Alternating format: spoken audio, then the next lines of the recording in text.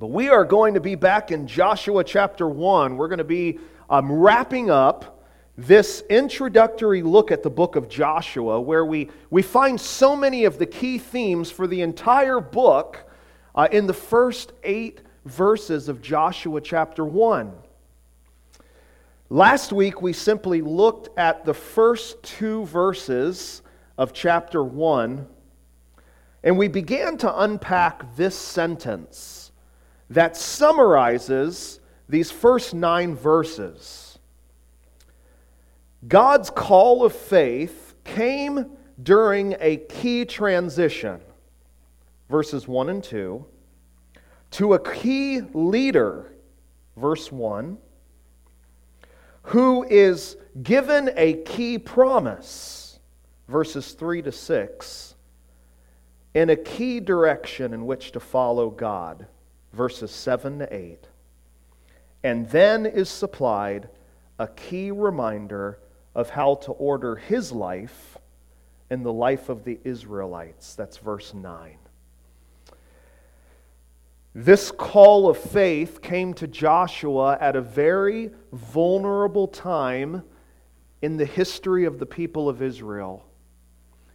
As we saw last week, this key transition was during after Moses' death. But God had a leader to carry out the task which lay unfinished, that laid before the people of Israel. And we're going to see this morning that we too have received a call of faith. We're not called, however, to follow Joshua into the promised land. We've been given a call of faith as Christians to follow Jesus, who is the greater Joshua, into the greater promised land that he has secured for us. And that's why the key theme of this series in the book of Joshua is this: a faith that conquers is a faith in Christ. If you want to conquer, it's not going to be in your own abilities or your own strengths. As was already mentioned this morning, Mindy's sister Amy, there was her funeral, and she had a conquering faith. Now, in worldly eyes, that was not a conquering faith, right? But because we do know the truth of what Jesus has secured for us, the fact that our faith is in Christ is what allows us to conquer. It is nothing within ourselves. So this morning we're going to wrap up our introduction by looking at these key concepts that the opening of Joshua presents to us. As we've already looked at this key transition in verses 1 and 2, and this key leader Joshua, to whom he points to Jesus, we're going to continue looking at 3 final key aspects of the book of Joshua. So as we do this, let's go to the Lord in prayer. Lord, thank you that it is not the amount of our faith. Lord, it's not the strength of our faith. But Lord, it's what our faith is placed in that matters. And Lord, we are fighting a battle. Lord, we're fighting a battle, as we sang about, that has already been won. But it is still a battle. There's struggles in this battle. There's fears in this battle. There's discouragements in this battle. There's exciting times in this battle and victories that we see in this battle. But Lord, with the ebb and flow that comes through the daily grind of life, may we not be forgetful that the battle has been won. that we are more than conquerors, not through ourselves, but through Christ. So, Lord, I pray that whatever it is that each individual is going through this morning, that your Spirit would remind each of us of the reality that Jesus has conquered, that we are victorious, and Lord, we are secure in Christ. Father, as we finish looking at this beginning introductory chapter that leads us into the rest of the book, I pray, Lord, that you would open our hearts and our minds to your truth. In Jesus' name, amen.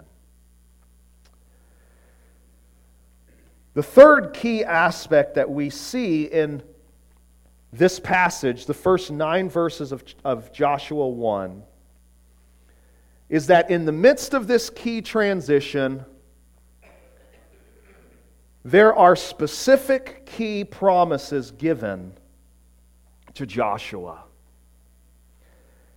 And there's 2 key promises that we find in this passage that are the key themes throughout the entire book.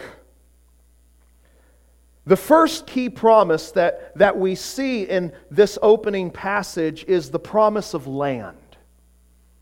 In fact, that is what the entire book of Joshua is about, right? That God is giving His people this land that was promised. If you look at verse 3, it says, "Every place that the sole of your foot will tread upon, I have given to you, just as I promised to Moses." Wow, what an all-encompassing promise. Every place that the sole of your foot will tread upon. If you look at verse 6, you see, "Be strong and courageous, for you shall cause this people to inherit the land that I swore to their fathers to give them." See, the first thing we have to realize about this promise of land is that it is a repeated promise. It's not just repeated in these first 9 verses of the book of Joshua, but it has been repeated over and over again all the way back to Genesis. And in verse 3, it says that just as I promised to Moses, I am going to give you every place that your foot has stepped. God doesn't forget His promises. We do. We oftentimes can't carry through on our promises. We forget the things that we say. They slip our mind, but not with God. What did God tell Moses? Very similar to what we read in verse 3 here in Joshua, God has already said this to Moses. In Deuteronomy 11, God tells Moses to declare to the people, "Every place which the sole of your foot treads shall be yours." Sounds familiar, doesn't it? Your territory shall be from the wilderness to the Lebanon, and from the river Euphrates, to the western sea. We're going to see very similar geographic markers in Joshua 1:4. And then the verse continues. It says, "No one shall be able to stand against you. The Lord your God will lay the fear of you and the dread of you on all the land that you shall tread." You see, this was something that God was going to do. And He was going to do it for His people. In verse 6, God doesn't comfort Moses with this promise of land simply as, "I've already promised this to Moses," but He even goes back further than Moses. And He says, "I am going to cause the people to inherit the land which I swore to their fathers to give them." You see, this wasn't just a promise God gave Moses. This was a promise that God gave to the fathers, to Abraham, to Isaac, to Jacob. All the way back, if you remember, in Genesis 13, where Abraham and Lot, they divide. After this, God tells Abraham, lift up your eyes and look from the place where you are. Here's some really broad markers: northward, southward, eastward, and westward. For all the land that you see, I will give to you and to your offspring forever. As one person says, the theological roots of Joshua 1 are sunk deeply into the soil of Genesis 12 and following.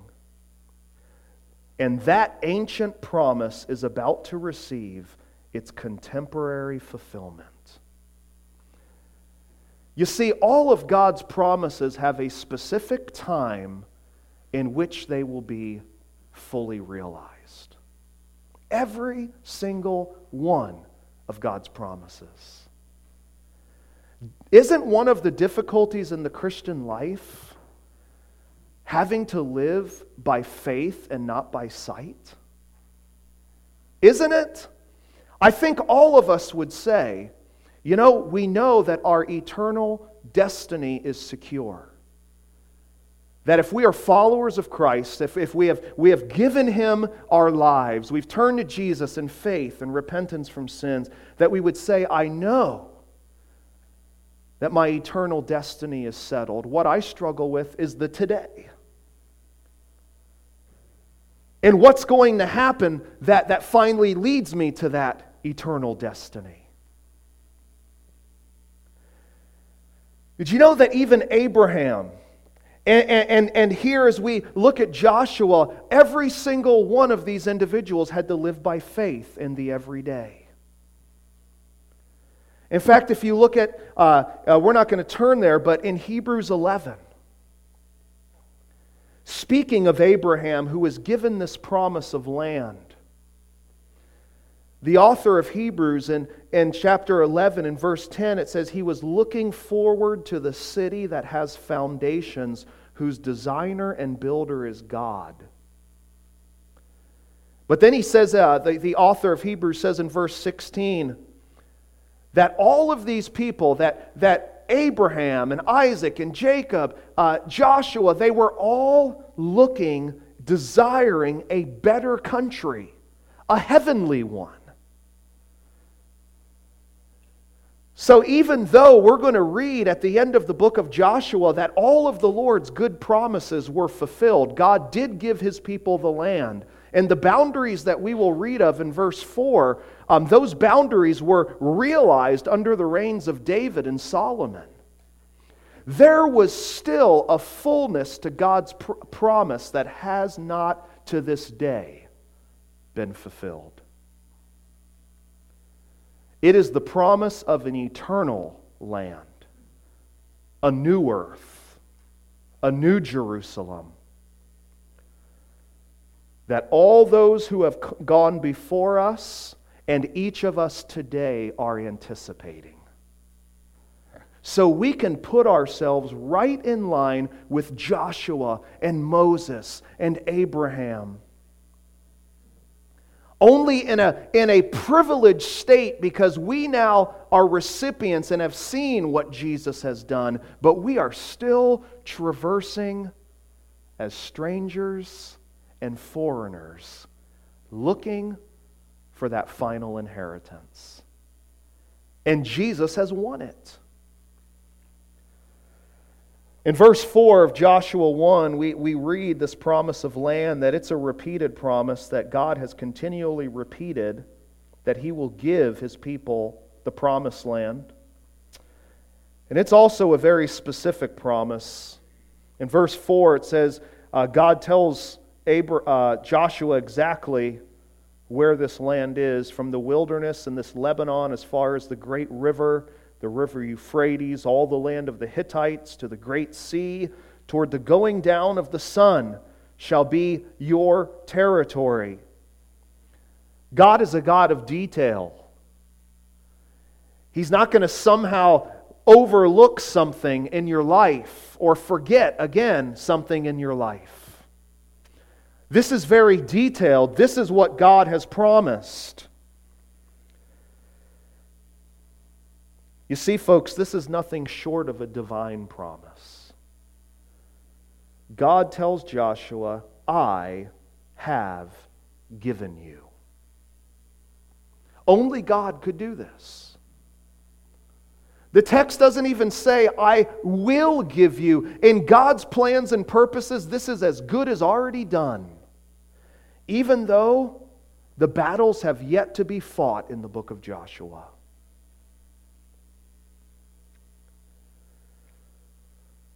Folks, the Lord is doing something if you're a follower of Him in your life, in my life,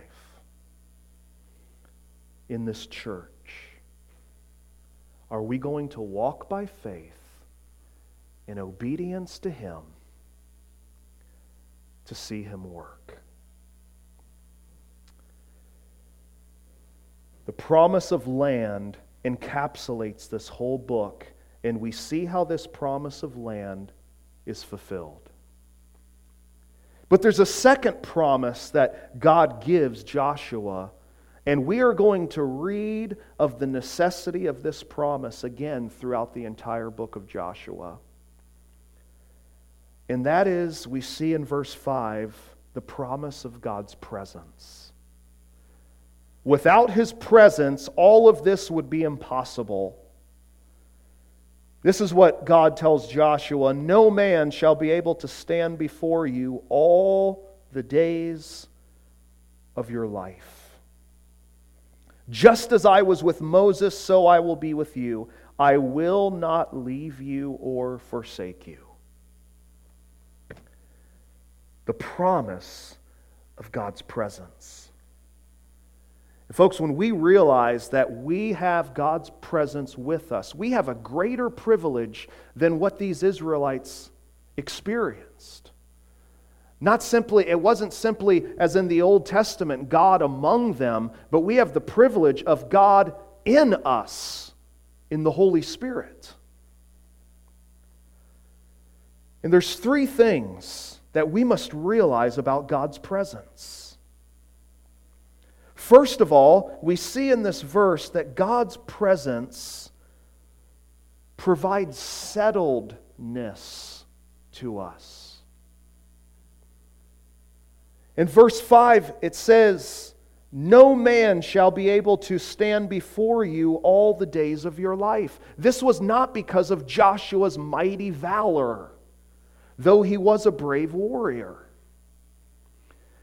Because any one of these mighty cities in Canaan would be able to wipe Joshua and their army out without God's assistance. The settledness that Joshua was to have was because God was with him. In fact, God tells Moses again in Deuteronomy, He will give their kings into your hand, and you shall make them their name perish from under heaven. No one shall be able to stand against you until you have destroyed them. Because of their own abilities? No. Because of God. No one shall be able to stand before you all the days of your life. Now you would think when you receive a promise like this that it would be 100% encouraging, right?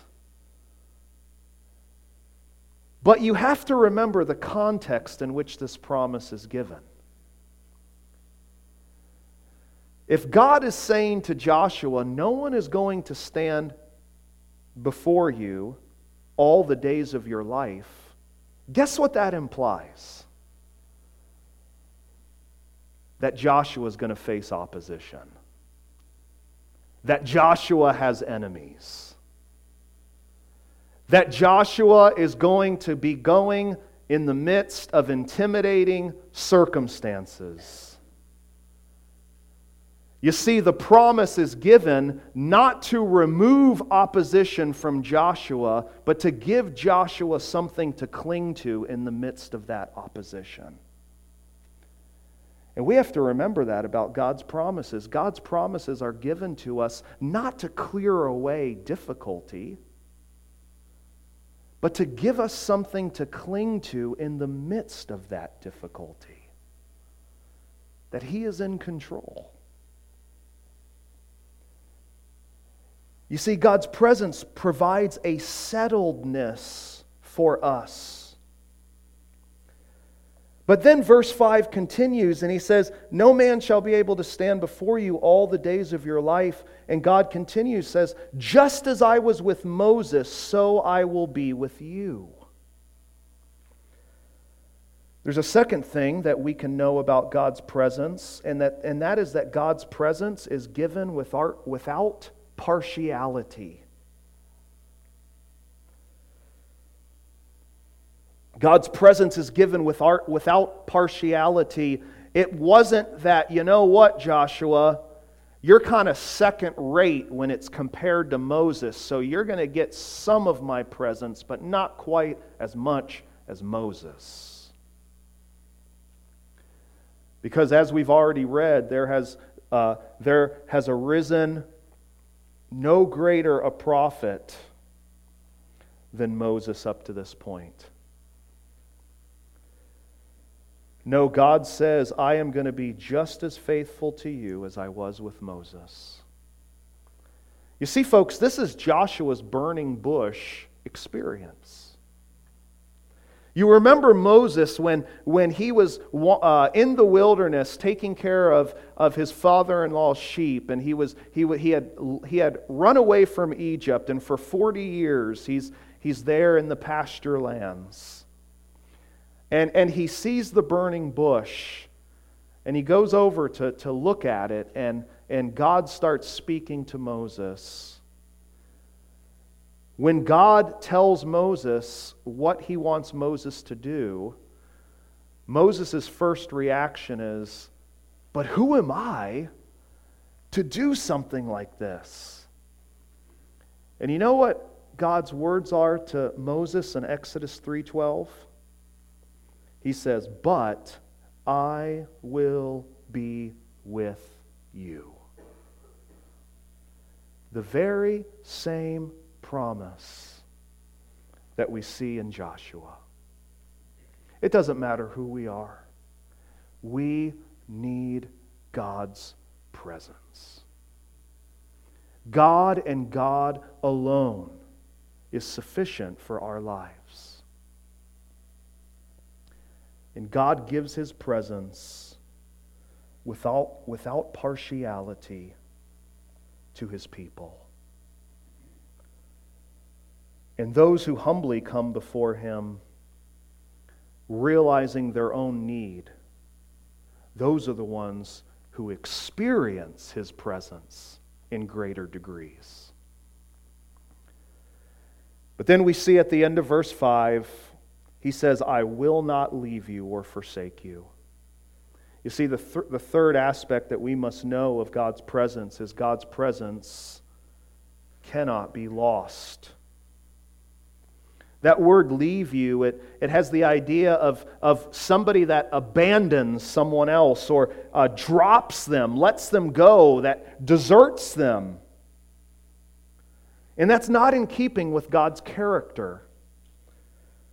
In fact, again, God says, Moses declares from God to the people in Deuteronomy 4, "The Lord your God is a merciful God. He will not leave you or destroy you or forget the covenant with your fathers that He swore to them." You see, for God to forsake His people would be for God to act out of His character. And folks, we serve a Savior today who in Hebrews chapter 13 says, "I will never leave you nor forsake you." So what is the conclusion that Joshua is to come to? Verse 6, God says, "Be strong and courageous." That's the only conclusion that Joshua can rightly come to in light of these promises.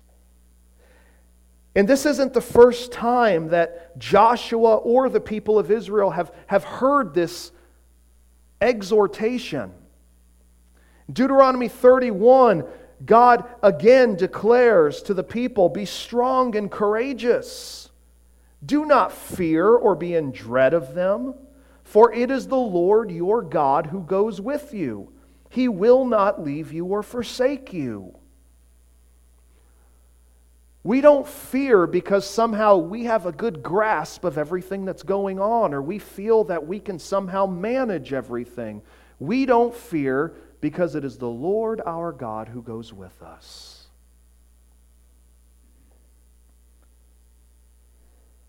So folks, verses 3 to 6 show us that we, like Joshua, are called to faith. And in that faith, we have been given these same key promises. We've been given a future inheritance to look forward to. We've been given God's presence as we go forward to that secure future. And in the everydays on our way to that promised land, just like Joshua and the children of Israel, we have been given a key direction. Verses 7 and 8. We are called to follow God's law. God's law was to be Joshua, it was to be Israel's guide. Look at what verse 7 says. "Only be strong and very courageous, being careful to do according to all the law that Moses, my servant, commanded you. Do not turn from it to the right hand or to the left, that you may have good success wherever you go." God's word was to direct Joshua. God's word was to direct God's people. You know, we see a few things from verse 7. Following God's word, it takes strength and courage.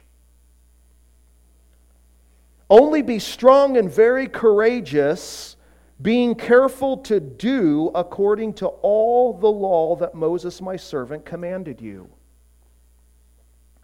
Joshua was already told in verse 6 to be strong and courageous, to go out, to fight the battles, because God was giving the land. And now Joshua is called to be strong and courageous, to not follow his own understanding, but to follow what God has said. And that takes strength and courage. It doesn't take a lot of strength and courage to right away at the drop of a hat say, "You know what? I'm going to take matters into my own hands and figure out what to do." It takes strength and courage to follow God's word. Why does it take strength and courage to follow God's word? Well, as the text indicates here, it's because we have to trust it. I mean, there's a lot of scary giants and there's a lot of scary armies out there in the land of Canaan. And I'm sure that Joshua, not only in hearing from God, is also looking at the written instructions of God, continually having to assure his heart that God is in this. It takes strength and courage to follow God's word because it means we have to trust God's word. And it's much easier to trust our own understanding, isn't it? Proverbs 3, 5, and 6. It takes strength and courage to trust God's word because trusting on God's word means that we're waiting on God. As we look throughout the book of Joshua, we're going to see several instances where the people did not wait on God's word. and every time they got themselves into difficulty. Think of when they charged the city of Ai, not realizing that there was sin in the camp. Think about chapter 9, when they relied upon their own understanding and they made a treaty with the Gibeonites. We see a positive example in chapter 22, when there was a misunderstanding of the 2.5 tribes that were on the other side of the Jordan, and the people gathered for battle because they thought that they made a false altar. And the thought was, we're going to have to wipe out these tribes before God judges the whole nation. But they waited on God and they confronted the 2.5 tribes to say, hey, what's going on? Share with us. Tell us, what are you doing? And it was a misunderstanding. You see, following God's word takes strength and courage, because it's not relying on self, it's relying on God and His wisdom. And following God's word also means commitment. Following God's word takes commitment. The end of verse 7 says, "Do not turn from it to the right hand or the left, that you may have good success wherever you go." In other words, they're not to veer off from God's word. And there's so many ways to veer off from God's word. In the context, the main temptation that the Israelites would have would be idolatry. In fact, God told the Israelites in Deuteronomy chapter 28, "If you do not turn aside from any of the words that I command you today, to the right hand or to the left, to go after other gods to serve them." You see, the temptation for the Israelites would be, let's make peace with these surrounding nations. Let's follow some of their ways and also keep our own ways. Maybe that's an easier path to go down than what God's calling us to. And repeatedly in the book of Deuteronomy, God says, don't do that. Don't make peace treaties. Don't let yourselves marry the people's wives. It's going to cause you to fall into idolatry. That was the big temptation facing the Israelites. And we also have big temptations that face us to turn from the right hand or the left when it comes to God's word. Quickly, just for sake of time,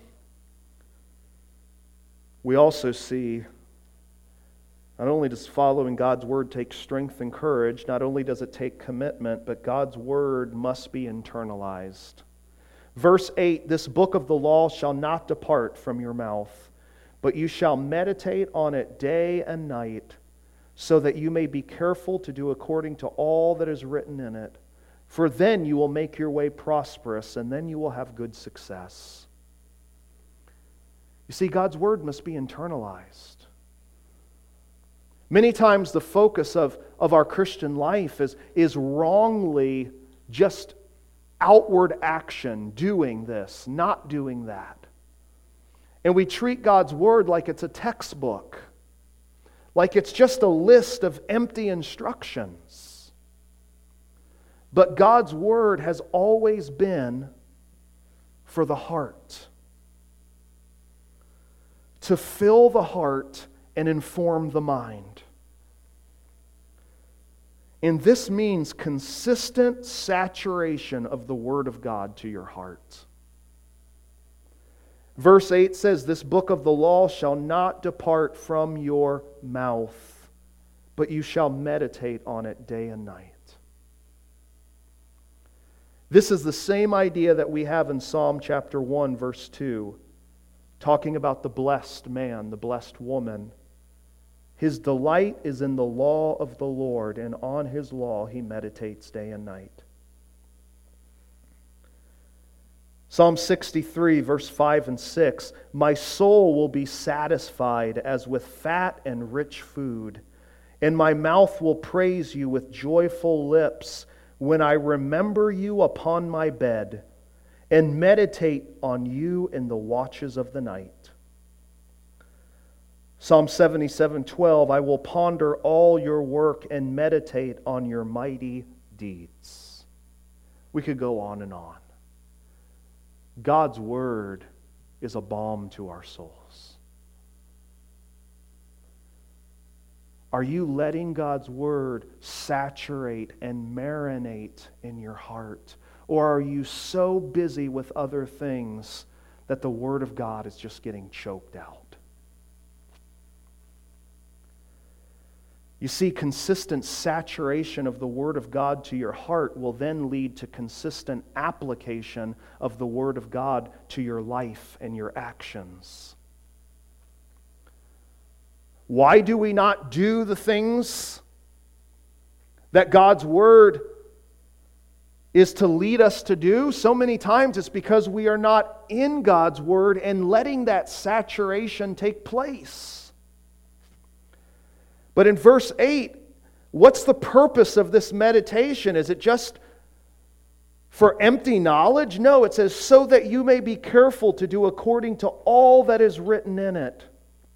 For then you will make your way prosperous and you will have good success. You see, they were to be careful in light of all of the complexities of life and situations. There are so many ways and so many voices that are screaming at us through the day, through the week, that if we are not saturating ourselves in God's Word, it's just simply going to be overcome. There's just no other way to look at it. The life fruit here is that there is a prospering or there is a success, not necessarily in worldly, cultural eyes, but there is a success that the path that God has laid out for us, we are faithfully following. And that path is going to have a lot of ups, it's going to have a lot of downs, it's going to have a lot of good times, it's going to have a lot of bad times, it's going to have discouraging times, it's going to have happy times. But it is faithfully walking the course God has ordained for us. That is good success. That is prospering. Psalm 1:3 says, the one whose roots are in the water of the Word is like a tree planted by streams of water that yields its fruit in its season, and its leaf does not wither, and all that he does he prospers. I like what one individual said. It'll be on the screen.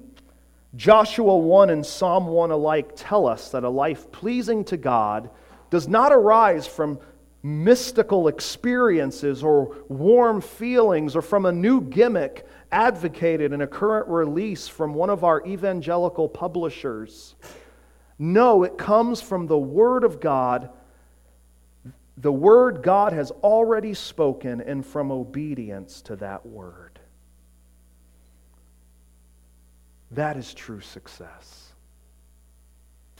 And as we close this morning, we come to this final verse in this section of Joshua 1, and we see that God gives Joshua this key reminder. Have I not commanded you? Be strong and courageous. Do not be frightened and do not be dismayed, for the Lord your God is with you wherever you go. You see, this is a continual command. Third time it's mentioned in just these 9 verses. Be strong and courageous. If you go back to Deuteronomy chapter 31, where Joshua is commissioned, this is actually the 6th time that you will read of this command. The fifth time that it's given specifically to Joshua.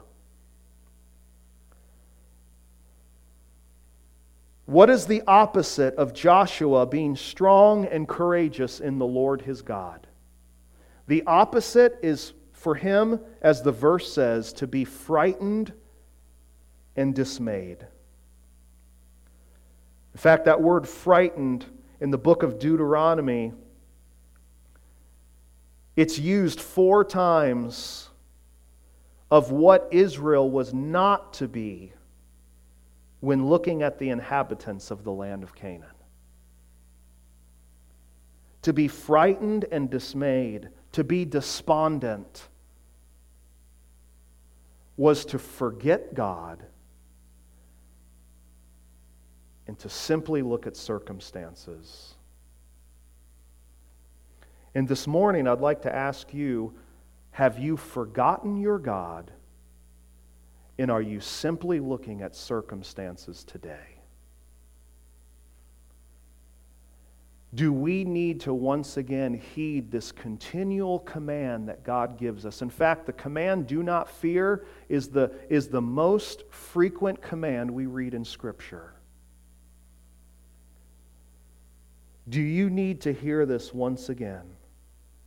This continual command, but look at the end. For the Lord your God is with you wherever you go. Why are we given this continual command? Because we have a continual presence. God is with us wherever we go. God was with the Israelites as they circled around the walls of Jericho. God was even with the Israelites as they were fleeing the people of Ai because there was sin in the camp. God will not leave us or forsake us. How do we know that God will not leave us or forsake us? Not only because of what we are going to see in the book of Joshua, but once again, realizing a faith that conquers is a faith in Christ. We realize this because we see that God did not forsake the greater Joshua who came to secure a greater promised land. Jesus, God's one and only Son, perfectly held to the law of God. He did not turn to the right or to the left. In fact, Satan, at Jesus' weakest points, would tempt him, whether it be in the wilderness or the Garden of Gethsemane. And what does Jesus do? He clings to the Word of God. The one and only time that we read of the Father's forsaking the Son was on the cross as He bore our sins, and Jesus cries out, my God, why have you forsaken me?" And folks, God temporarily turned His back on His Son so that He would never have to turn His back on us. Let us look this morning to the greater Joshua.